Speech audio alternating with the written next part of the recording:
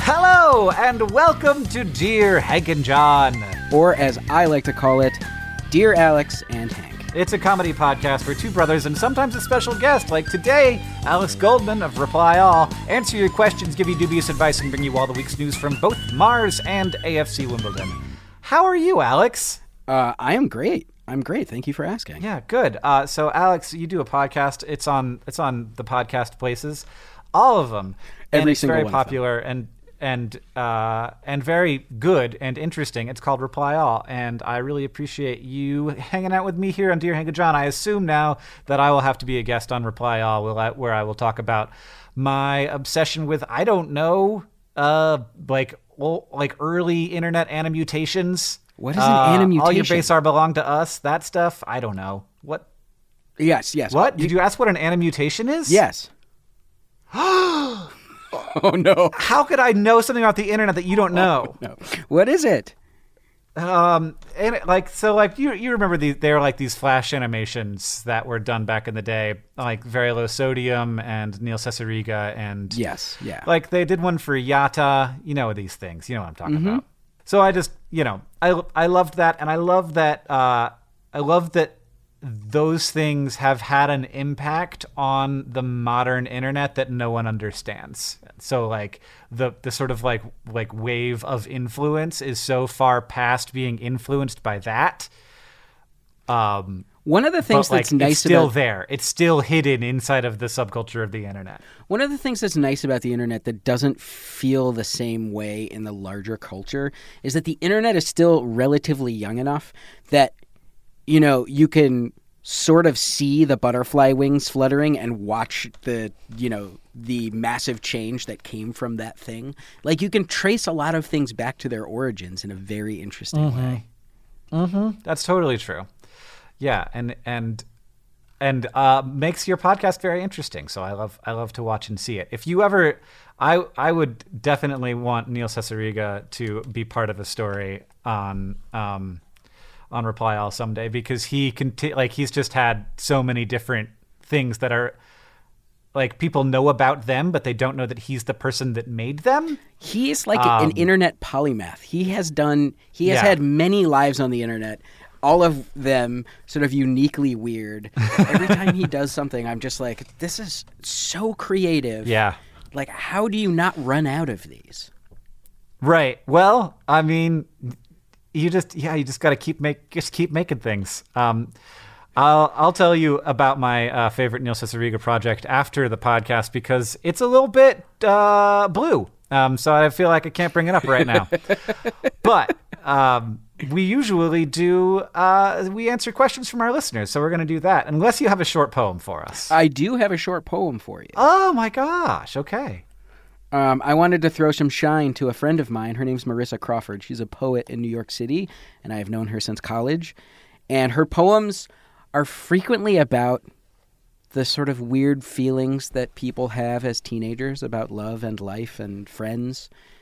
And so I grabbed one from one of her books, and I'm going to read it to you now. Okay. It is untitled. It goes like this. Carrie used to draw the anarchy symbol everywhere, but Janie said if there was anarchy, that would mean that killers like Charles Manson would be running free to attack and murder our mothers. There was this thing that happened when Carrie moved away.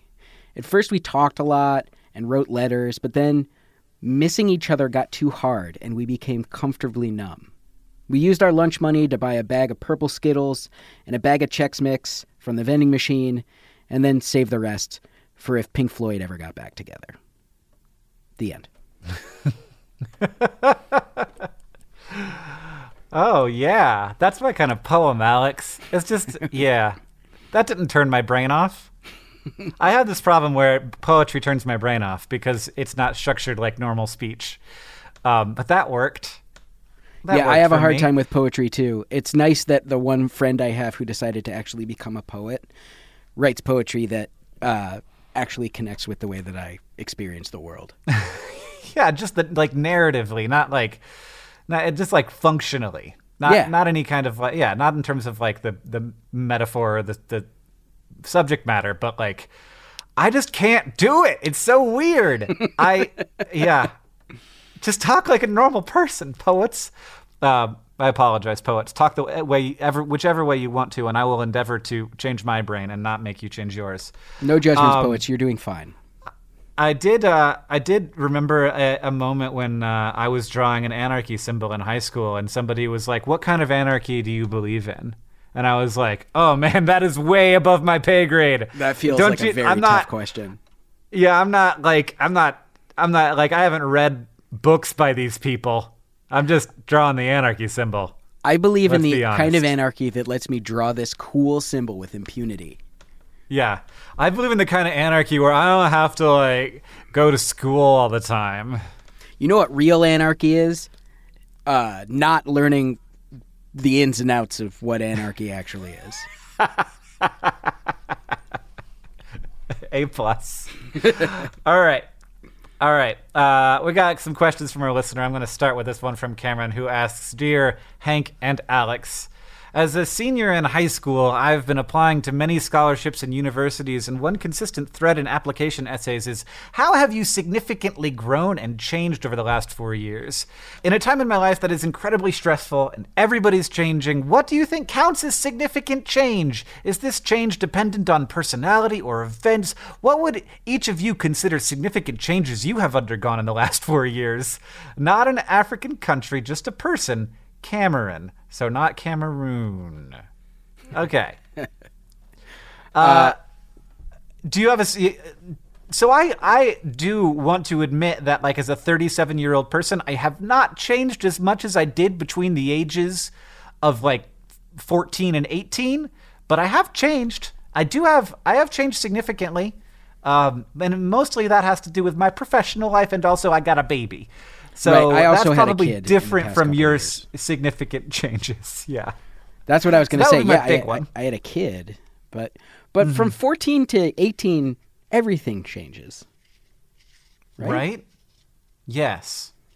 Yeah, be like, I have a bunch of new feelings for people and things. And I mean, I think like that what they're looking for is that like you are interacting with the world in a rich way. And so, like I think that you cannot go wrong on a college admissions essay by saying, I used to think that things were simple, and now I see that they are complex. Not only that, but like between when I was 14, I was just trying to survive. I didn't have an idea about how the world worked, and I didn't care to have one. But by the time I was 18, I developed like a value system. Not a coherent one necessarily, but anarchy. My value system was about how cool it was to draw the anarchy symbol. But I do think that, you know, you come to understand what it means to be valuable to someone or to value someone over that period of time. Mm-hmm. And that's like a huge change. Yeah, it's pretty remarkable, like that shift. And this happened especially late for me, of like accepting that my parents were people and then I needed to treat them like humans. Right.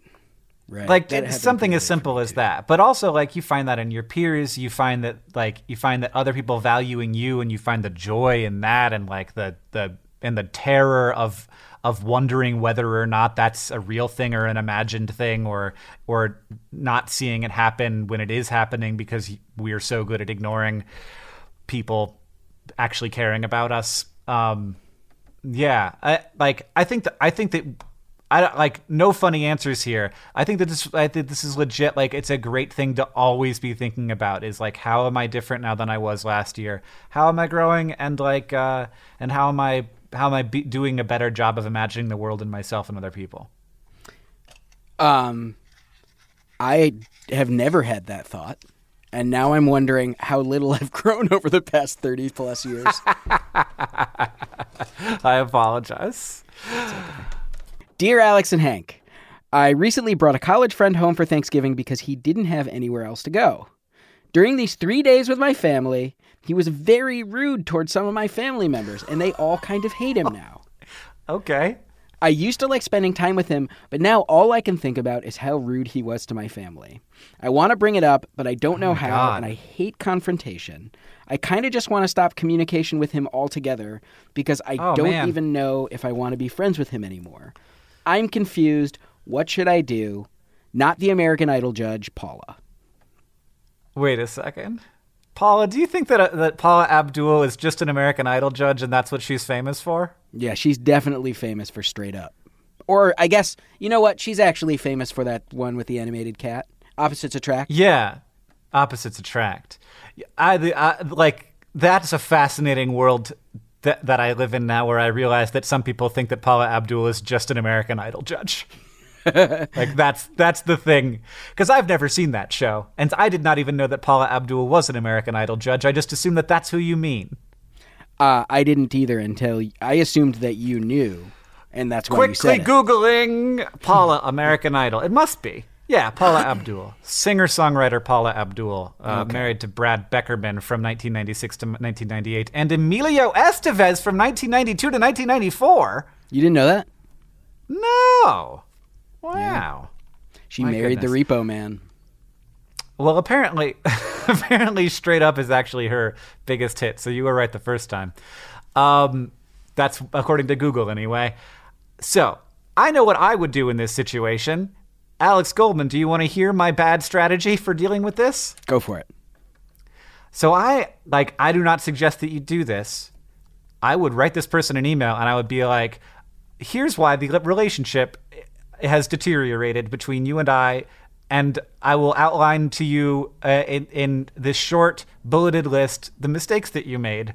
And it will be very awkward, and I would only do it because in my like deep-seated heart, I would believe that I was helping them, but I probably wouldn't actually be. Yeah, that's bad advice, Hank. Sorry. Well, I'm glad that we're on the same page, that like the thing that I would do is not the right thing to do. I can tell you what I would probably do, which is I would probably ghost the person, which is also bad advice. I mean, is it? People get ghosted, and for less bad things than being a jerk to your family repeatedly.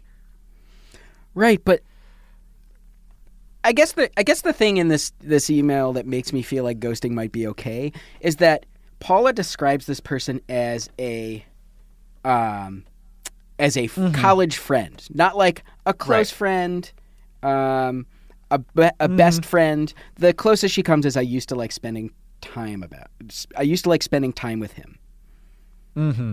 Right. It does not appear that it kind of feels a little bit like maybe we could take our friendship to the next level, and then you found out that you couldn't, and that wasn't going to happen. Like not like the next level, like we're going to hook up, but like maybe we're going to go from like acquaintances to good friends by having this like together time at Thanksgiving, and that didn't work out. And so now you're just acquaintances forever.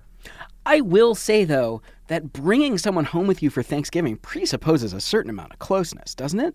I mean, yes and no. I actually was in a very similar situation to this one time where I ended up going to my friend's like lake house because I was going to be left at school alone. And so they like took me to the lake house, and like we went, like I like held onto his like hips while he jet skied, you know, and that's like physical closeness.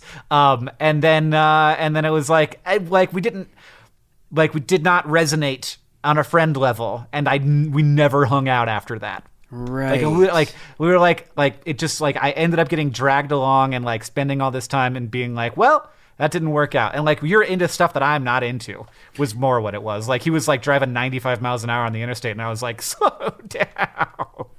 So this is like I don't want to jet ski anymore. So this is like when you go on a date. When you go on a couple dates, and then you're like, let's take a weekend away. And when you actually spend a weekend with the person, you're like, this is awful. Yeah. And I think it's okay. I do like it, like deep down, I want to know what was the root of this, that maybe this person, like was feeling really uncomfortable or judged or was having a real bad day just because they like had to spend Thanksgiving with strangers. But like also, if you don't want to hang out with them, you don't have to be friends with people you don't want to be friends with. Right. At the same time, if this person does want to salvage their relationship, I think that they need to say something. Yeah, you could do that. You could be like, what was up with that? That's very hard. Exactly what I was going to say. The way you do it is you say, did you notice, like, maybe that you were being a little rude to my family? And then if they're like, what are you talking about? Be like, well, here are 6 examples of the when you threw a turkey leg at my grandmother. Yeah. Maybe you could, like, why would that have happened? And sometimes people will just say, like, I don't know, I was just really uncomfortable, and, like, I liked them, but, like, I didn't know how to talk to them, blah, blah, blah. And, like, you can come to some kind of understanding. Mm-hmm. So, absolutely. And do go into it with some not harsh but specific examples, because I often will enter into a conversation where I'm like, you need to stop acting this way. And people are like, what do you mean? And I'm like, I don't know. You just do things. And then I don't have, like, I should have had my recorder out and recorded you when you said that mean thing. I don't know. I can't remember now. Right. But yeah, if somebody got hit with a turkey leg, you got to bring that up. Yeah, so our advice, I guess, is ghost them if you don't care. Confront them if you do. All right, our next question. Austin asks, Dear Hank and Alex, I live in Minnesota where we tend to have long, dark winters. I live in Montana. It's the same here. While snow is wonderful and I actually really do like winter, all that darkness can be hard on your mental health.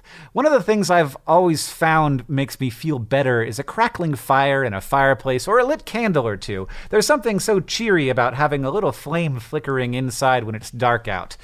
Lots of folks in Minnesota are descended from Scandinavian immigrants, and I found a couple of years ago that there's this word in Norwegian and Danish to describe this cozy inside with fire feeling, hygge, or whatever, however that's pronounced. So, here's my question. Is there a scientific or psychological reason that candles and fires in a fireplace raise our morale? Like the author, not the city, Austin.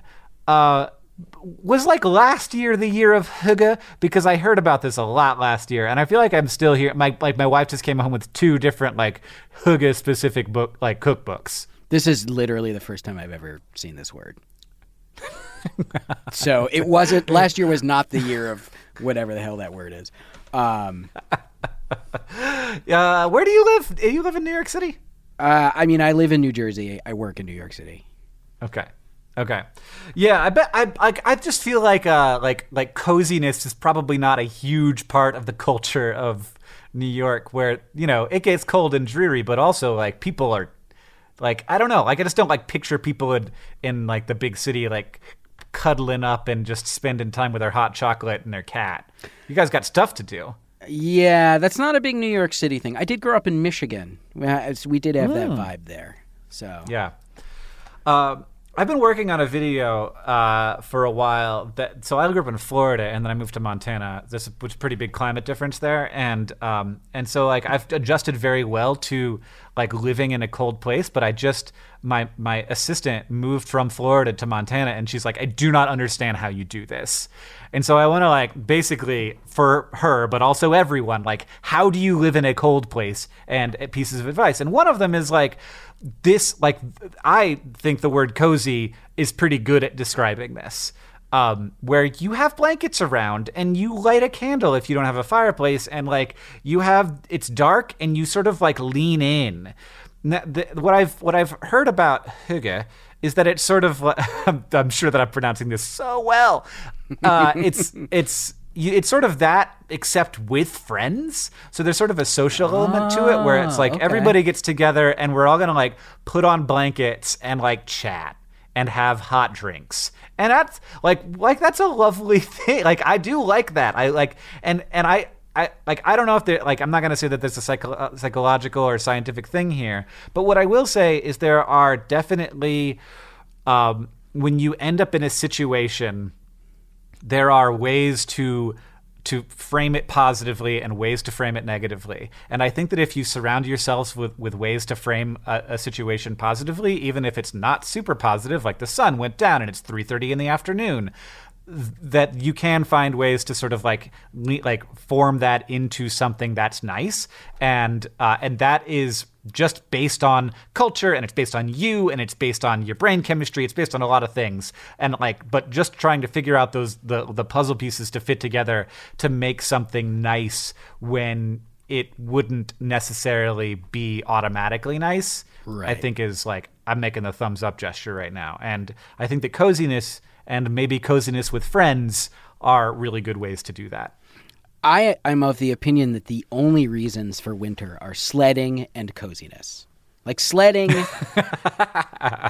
and a lot of blankets. You know how when was the last time you went sledding, Alex Goldman? Well, I have a 2-year-old, so I dragged him around in a sled last year. My hope is that this year he'll be 3. I didn't say when was the last time you took someone sledding. When was the last time you put your butt on a sled and went down a hill? Because I did this when I was 35 years old, and I discovered that my body is different now. I did not feel good the next day, hard to get off of the bed. It was actually a couple years ago. It wasn't that long ago. Yeah. Oh, yeah. I feel I did not realize that sledding was a physical activity until I did it as a middle-aged man. I mean, a huge part of it is slamming yourself into the snow as you launch yourself down. Oh yeah, just bam, bam, bam, bam. Just right. I mean, we have pretty intense sledding hills, as you might imagine in Missoula. So it was my back hurts just thinking about it. But very fun. I agree. Sledding is a high quality activity. But there's weighted blankets that are supposed to, improve your emotional state. There's sort of these. Yeah. I mean, that's just what being cozy is. You just toss a bunch of blankets on yourself, and then you feel nice and like you're wearing a giant lead baby bib. It's great. I remember going and getting x-rays and loving the feeling of them putting those lead things on you. So that's a weird thing that you brought up, but I do I love it when somebody puts a big leaded baby apron on me. I have to give credit to there is a Twitter user named Leon. His Twitter handle is Leyon, and he has a tweet in which he is chanting heavy baby bib, and then the dentist comes and puts the lead apron on him, and he calms down.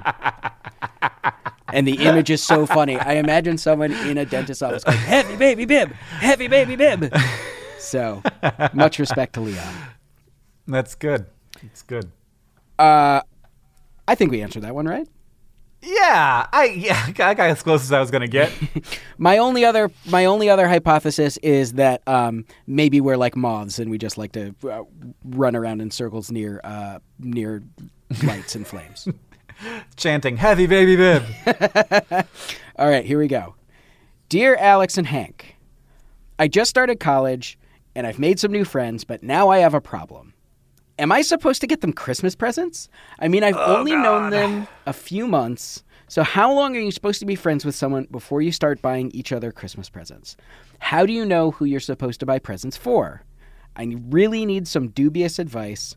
Presents and problems, Laura. I have very strong feelings about this one. Oh, do you? Because I have a suggestion, but I do not have strong feelings. So hit me with your strong feelings, and then I'll hit you with my suggestion.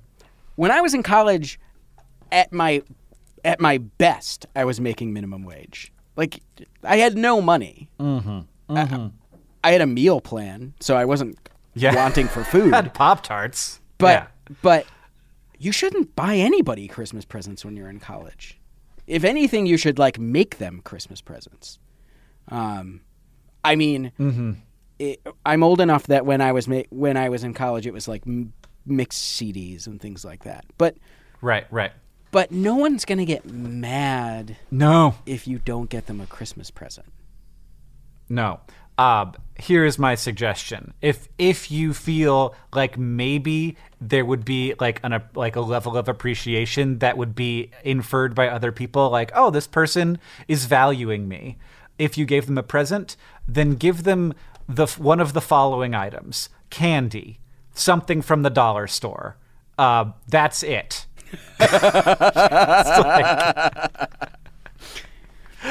And like a card that's made out of printer paper where you folded it in half and you said, "A Merry Christmas, here's some candy." Because I think that I think receiving a gift is a separate thing from the gift itself.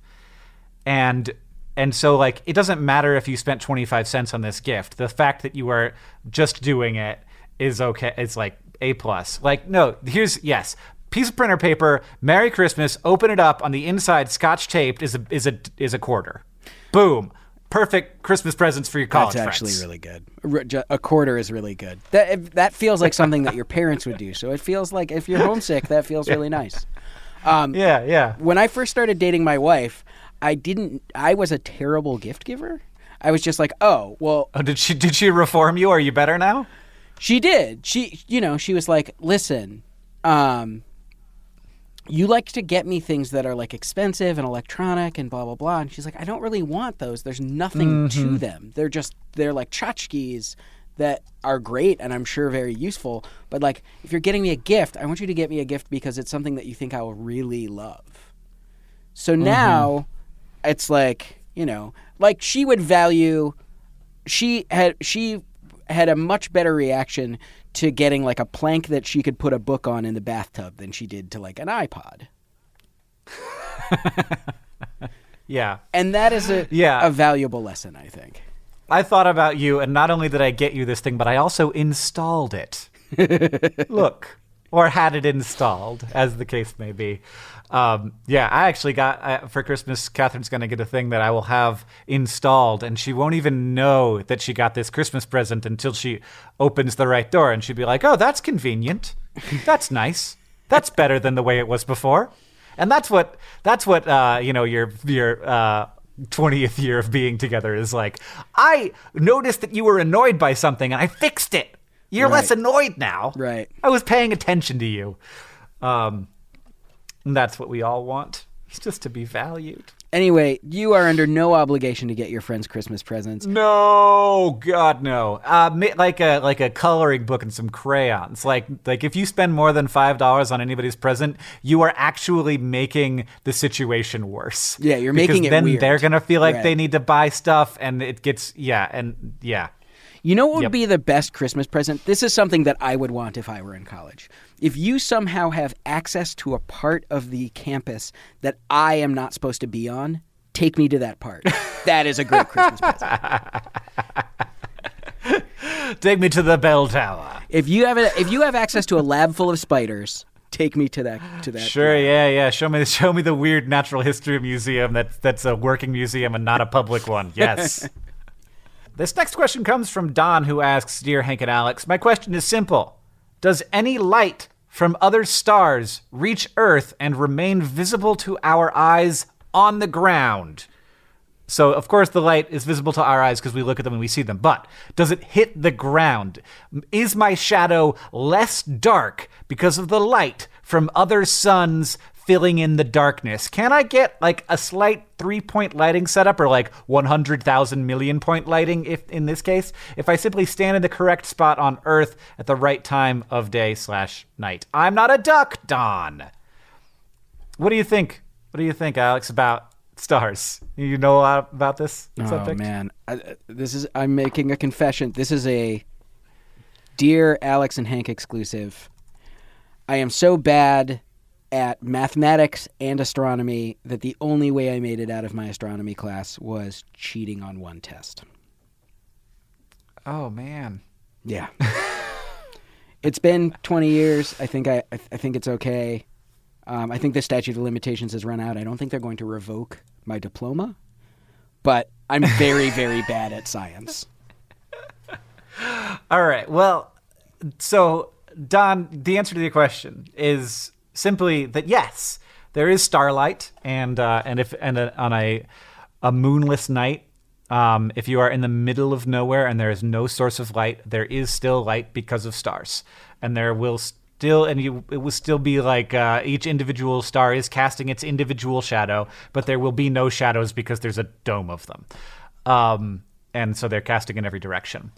which is really cool. And you can detect that light. And there is actually a weird thing where if the universe was infinitely large and infinitely old, there would be so much starlight that would have reached us that the sky would actually just be the color of the sun and the brightness of the sun. The only reason it's dark and black is because even though we think that the universe is likely just sort of an infiniteness of stars, that light hasn't had time to get to us yet. Huh. So at some point, if the universe is infinite, there will be no nighttime and no daytime, just sort of this blinding white brightness? Well, to be clear, the universe will never be infinitely old. So that is a supposition of a thing that cannot occur. But yeah, if it was, or if the speed of light were instantaneous, and all of the light from an infinite field of stars all had already reached us, there is a Minute Physics video about this called "Why Is the Sky Dark at Night?" which will explain all of that, and it's very good, and it has video parts and is only 3 minutes long, even though it's Minute Physics. It's 3-minute physics. Gotcha. So, yeah, weird. Starlight is a thing. And in fact, people have even tried to create solar panels that are sensitive enough that they can generate electricity from starlight, which they can do, but it is more like useful for detecting very faint amounts of light than it is for actually producing electricity. It's just sort of a way to say, like, this is a very sensitive solar panel. Oh, okay. Yeah. Well, this is more than I've learned more about astronomy in these last 2 minutes than I have in many years. So thank you. Good. All right. Dear Alex and Hank, I am an American. I recently moved to Germany. And in an attempt to find my bearings in my new city, almost everything reminds me of people I knew in the U.S. Sometimes I'm reminded of old friends or ex-boyfriends I've lost touch with. Is it ever okay to reach out to someone just to say hi? Is it weird to let someone know you are thinking of them? Or is it nice? I don't know what I want out of the interaction. I think I just want to connect to people. Would everyone be better off if I focused on making new friends? For better or worst, as in, like, bratwurst. Bratwurst. Tessa. Okay. Yeah, no, it's normal to reach out to old friends. I don't know about ex-boyfriends because, like, I don't know if they're going to be like, so what does this mean? What does this mean? There might be some amount of, I don't know how you left it with them. But yeah, I like it when my old friends reach out to me and they're like, hey, how you doing now? I'm good. I live in Germany. I eat lots of German food and hang out with German people. That's weird. There's nothing. Does anybody think that's weird? I feel like this question says old friends, but it's more geared toward the ex-boyfriends thing. Like, I think that, like... Yeah, because it's definitely not weird with old friends. Yeah. But it might be a little weird with ex-boyfriends. Yeah, I think that is a good piece of intuition, Alex. I think that it is only weird. Okay, this is a tautology, but I'm going to say it anyway. It's weird if it's weird. Like, if you have had a bad parting relationship with that person, then yes, it's super weird. Or right, like if you broke up with them and they were like, I would like to keep this going, and you were like, no, and then you reach out and you're like, hey, I live in Germany now, how you doing? They're going to be like, okay, well, I got a chance with Tessa now, so let's put up my entire life on hold and I'm going to move to Germany. But I'm friends with exes. It's okay to be friends with exes. Mm-hmm. And yeah. Sometimes it's nice to feel like you have an anchor when you are totally unmoored and sort of lost in another country. It's tough to move to another city, to say nothing of another country. So if it's not weird, I say do it. At the same time, you would be better off if you focused on making new friends, Tessa. And yet I have no advice for how to make new friends as an American in Germany. Because I have not done that. I think that I don't have enough information to totally say, but if you speak German, I would say if you have a hobby or something and there's like a meetup for it, you should go do that. I loved radio when I was in college. In my first semester of college, I was like lonely and desperate, and I was like, maybe I should drop out and move home. And I cried every day. And one time someone asked me how I was doing at the food co-op, and I started to cry because I was doing so badly. It was just, I was miserable the whole time, and I almost didn't come back. And the semester I returned, I just got involved at the radio station. I didn't have a radio show. I was just a volunteer there, which meant I would do stuff like cataloging records and things like that. And I met everyone I knew at college through the radio station. Mm-hmm. It's just go find something that you like to do and go do it. That doesn't mean that you shouldn't talk to your friends back home. I'm sure that even people who haven't heard from you in a long time care about you and want to hear from you. But I know what it's like to be in a situation that feels isolating and alone, and I'm sorry, Tessa, that you're there, and I hope that you're doing okay. Thanks, Alex. This next question comes from Tori, who asks, Dear Hank and Alex, why are all of my pencils number 2? What does this mean? Are all of my number 1 and 3 pencils languishing in some drawer, lost and alone? Shouldn't all my pencils be number 1? Are they not worthy of praise and adoration? Who in the world uses number 1 and number 3 pencils? Why are they not allowed to be used on standardized tests? How far does this number system go? Are there number 10 pencils? Is this a Ticonderoga conspiracy? I hope I'm not the only one confused, looking for my number 1 pencil. Tori of the land of Ticonderoga. Do they have Ticonderoga pencils in other countries, or are people going to be really confused by that? I don't know. I have no idea. In any case, Ticonderoga is a pencil company in America. And it's also a place. I assume that Ticonderoga pencils are made in Ticonderoga, which is a wonderful word now that I've said it a bunch of times. Yeah. Times.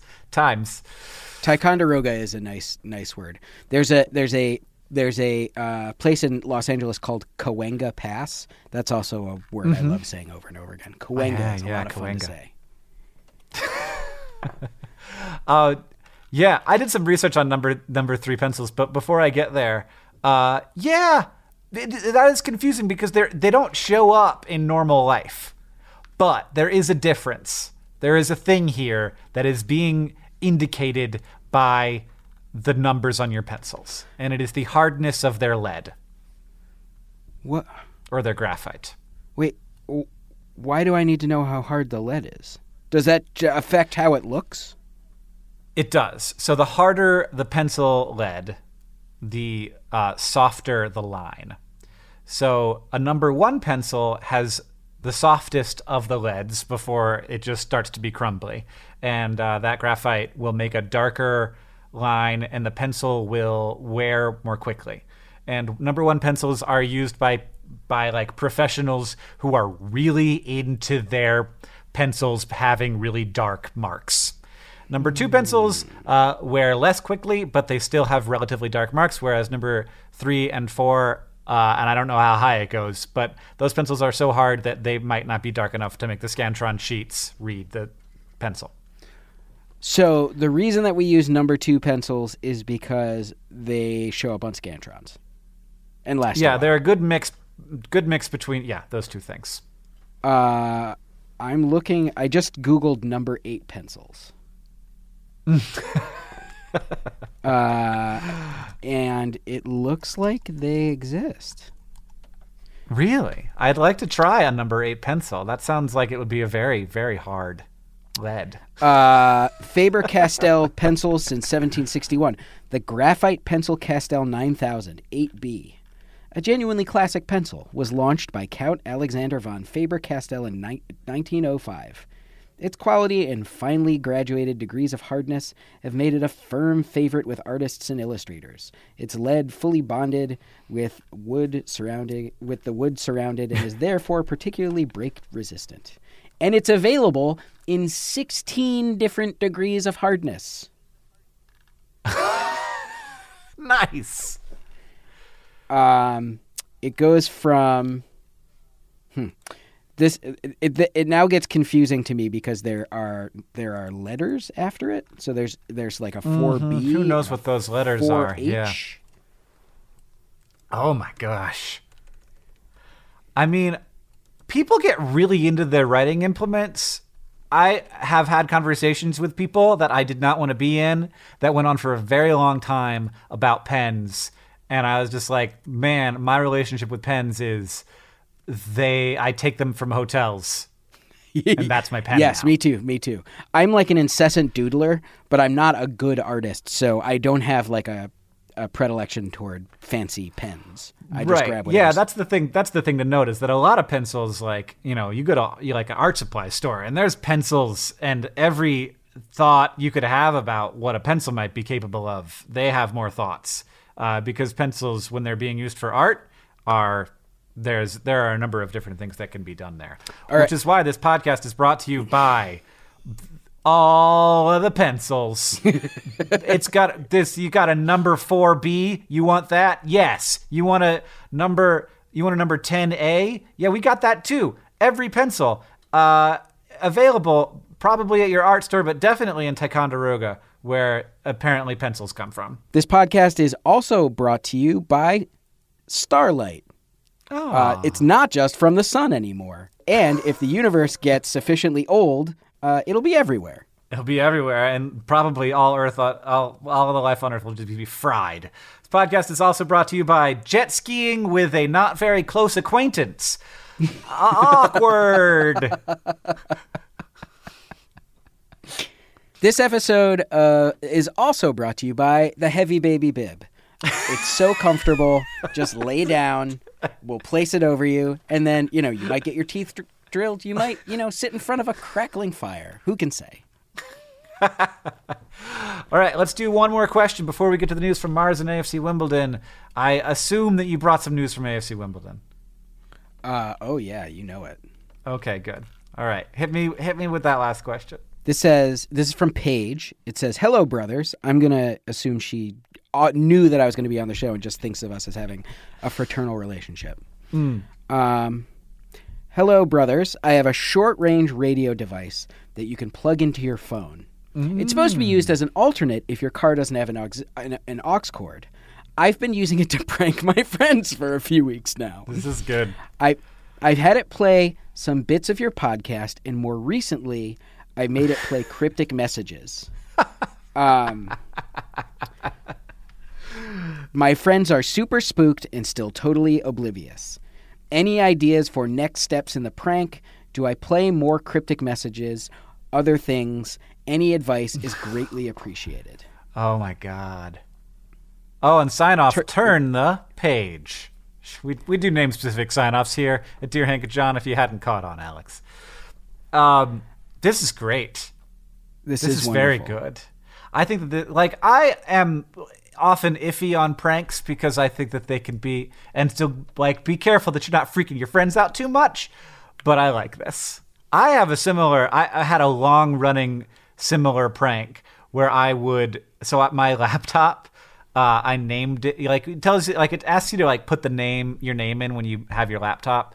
And I put just a random name in that was not mine just because I didn't care. And then I found that meant that when I airdropped people, it came from a name that was not my name. And then I found that a lot of people in my office had their airdrop open. So I would just send them weird things and they would accept them. And then and they would be like, who? And so finally I let it came out that it was me who had been doing it. And I was like, what did you think? And they were like, I thought, honestly, that there was a guy who would drive by our office and airdrop us files. And I was like, yeah, I guess. Airdrop you E.T. in a coat. Yeah. That was just a guy just back in the early days of Wi-Fi. There used to be people who would drive around neighborhoods and try and hack into other people's Wi-Fi networks. Yeah. And they called it war driving because it was similar to the way that Matthew Broderick's character in War Games would just dial every number until he got until he connected to someone. And what they were imagining as like someone who is just sort of war driving your office. I imagine someone parked in your parking lot in the corner just being like, I can't wait to send them a weird image. Yeah, I'm totally going to get him today. Yeah. So maybe this is amazing, maybe and I you love can it. rename your computer and like have a thing that's playing and then have the image show up that's related to it later that day, and you airdrop them a file that is related to the weird podcast that you're playing or the weird podcast you're creating from Ghosts, weird ghost podcast. I like that. See, I always feel like if you have the opportunity to do this, it shouldn't just be sort of like random bits and pieces of weirdness. Like, I feel like you should come up with a narrative that is plausibly disembodied voices, like disembodied voices coming out of this short range radio, and then play those. Like come up with some kind of story. Right. Well, like the thing I don't want to do is have it just be like weird ghosts. So you want, like, I think that there should be more to it. Like there should be a person who's stuck in the radio station or who's become a radio. They're like a person who like got like a transporter accident in Star Trek, and instead like they got shocked at the radio station. Like something funny and cute that's not just like no screaming or you know, like this is how I died stuff. Yeah, this is just how I got converted into a radio broadcast. This reminds me of in Gremlins 2 when one of the gremlins is turned into electricity. Well, I forgot about that. Yeah, like How could that. you forget about that? I don't know. Like that. Do that. Except maybe it is a gremlin. Maybe it's you just start making weird gremlin-y noises. I mean I kind of want to leave this in your hands. Don't be too mean, but definitely keep it going. Paige, I think that just by virtue of the fact that you came up with this prank in the first place, I have total faith that you are going to come up with a great prank to play on them. Right. So, I do, like my only contribution is maybe if you can work in AirDrop so that it's happening in multiple media simultaneously, they can be like, okay, idea. This is real weird now. This is real weird. It's happening. If you can figure out how to project something onto the TV, then you get the trifecta. Oh yeah, and it's all happening at once. Good luck, Paige. You can have a scavenger hunt, and at the end of the scavenger hunt, they get a piece of printer paper folded in half, and it says "Merry Christmas," and there's a quarter inside. There's a quarter taped to the inside. That's a great idea. Yeah, it was all worth it. You got that quarter. All right, Alex, news from AFC Wimbledon. AFC Wimbledon shot down by the Wizardry of Oz. Oh no, that doesn't sound good. Former Dulwich Hamlet playmaker nets twice. So far, so good. There is a former Dulwich Hamlet midfielder named Erhun Oztumer, who I assume they call Oz, and he's capable of performing wizardry. Mm-hmm. And he proved that it is skill, not size, that wins matches as AFC Wimbledon paid the price for early missed chances. So what I've learned about him so far is that he is skillful but small. He used to hang out with something called Dulwich Hamlet, and people call him Oz. He scored a scorching free kick and a very rare error by keeper George Long on Saturday gifted him the ball 30 yards out. So it was 2-0 against AFC Wimbledon. I'm sorry to say, because of how great, let me get his name again, because of how great Erhun Oztumer is. I hope I'm pronouncing his name right. Seems unlikely, but that is life. That is the life of AFC Wimbledon news, as far as I can tell. Especially British towns. Who knows who knows? But it sounds like AFC Wimbledon lost a game. AFC Wimbledon lost a game to someone who used to be part of the Dulwich Hamlet. Yes. I do love the names of towns. There's something weird about it. Like it makes like it resonates with like my ancestral memory, because I am like I did 23andMe and I'm very British Irish, which is not surprising considering all the people who I know are my family. There's like I like look at the names of the subway stations and I'm like, this is different. Because all these words are based on my language, whereas in America, words are based on like every language. We got like lots of Spanish words and lots of Native American words and lots of, there's some like we got, York. We got New York happening up there, but like, I grew up in Florida where most of it's just and out here in Montana, like Montana is a Spanish word, but there's something interesting where it's like that is working with some part of my linguistic brain in a cool way. Interesting. Yeah, I don't have this feeling at all. I have no relationship. You just like the words? 'Cause it just feels like it's like a bunch of old English words that are strung together. They're like Dunwich, Shropshire, Maine, on Cordon, Strinton. Yeah. Mm-hmm. Also, what I'm noticing here is that AFC Wimbledon, I don't know if some of the seats apparently in their, this might be old news for your listeners. Some of the seats in their arena are named for a company called Chemflow. So you can buy terrace tickets for the Rygis stand or the Chemflow end. It seems as though you can buy tickets for a certain part of it called Chemflow. Yeah, I think that different companies sponsor different areas of the stadium, and so then you know which area you're buying the ticket in. And I never want to sit in a place called Chemflow. It does not sound like the place that I would choose if I had the opportunity. It's cheap though. So the news for people who care about this, I just looked up the League One table, and AFC Wimbledon is in 20th of 24, which means that they are one spot out of being last, or out of being in the relegation zone, I think is what it's called. So they are not that it is. They are hanging on by the skin of their teeth, and they need to win some football games. So this is as good as I can do in terms of how to analyze. Well, they need to learn that it's skill, not size, as the Wizardry of Oz taught them.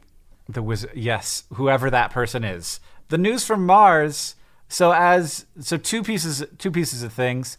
One, you may have heard about this weird asteroid that we think was maybe really skinny and long, but that seems very unlikely. So maybe it just had a weird coloration and we could only see the skinny long part of it and the rest of it was very dark. But it was very weird, and it was an object from outside of our solar system, and it came flying through our solar system.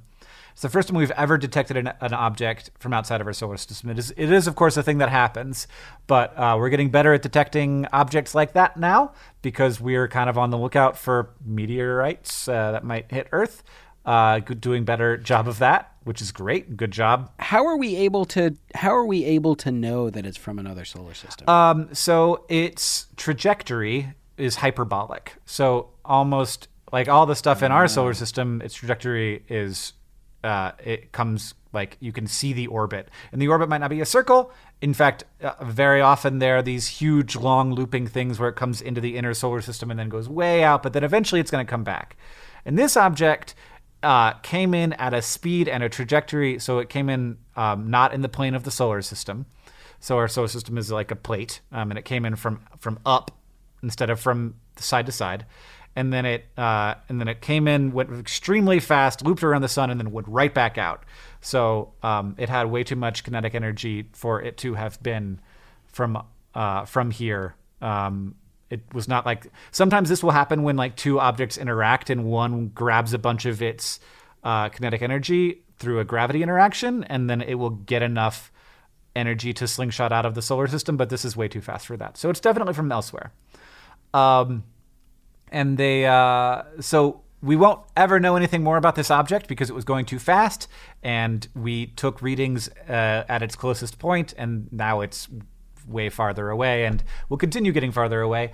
But the question is, could we have, if we had sometime in the future, would there have been a possibility to actually chase something like this down and be like, well, we're not going to get a chance to observe another solar system anytime soon because they're, light years away. Could we get to this thing and I know this doesn't sound like Mars news yet, but could we get to this thing and study another solar system by studying an object that made its way to us from another solar system? And the answer to that question is, with SpaceX's current plan for its big old Mars rocket called the BFR, we could actually get something going fast enough to catch up to not this object because that thing isn't built yet, but to another object like it that happened by. So if we were ready and the BFR was a thing that existed and it was like driving people from like LA to Sydney every afternoon, like Elon Musk seems to think is possible, we could load one of these things up and get it going fast enough that it would actually be capable of catching up with, like, if it existed today, we could have launched it and it would have caught up with this object, which I'm not going to try to pronounce its name because it's in Hawaiian and I would be bad at it.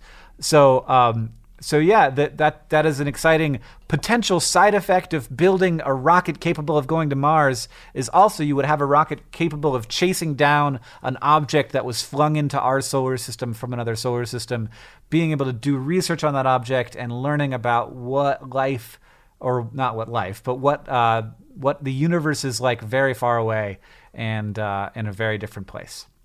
So that's just a maybe, but also a cool. So I'm glad to know that somebody was thinking about that and ran the numbers. Alex, what did we learn today? We learned that the greatest gift a person can get is a piece of printer paper folded in half with a quarter taped to it. And we learned that if somebody whacked your grandma with a turkey leg at Thanksgiving, that, like, you can ghost them. You can take it. You can just be like, no thanks. That's that.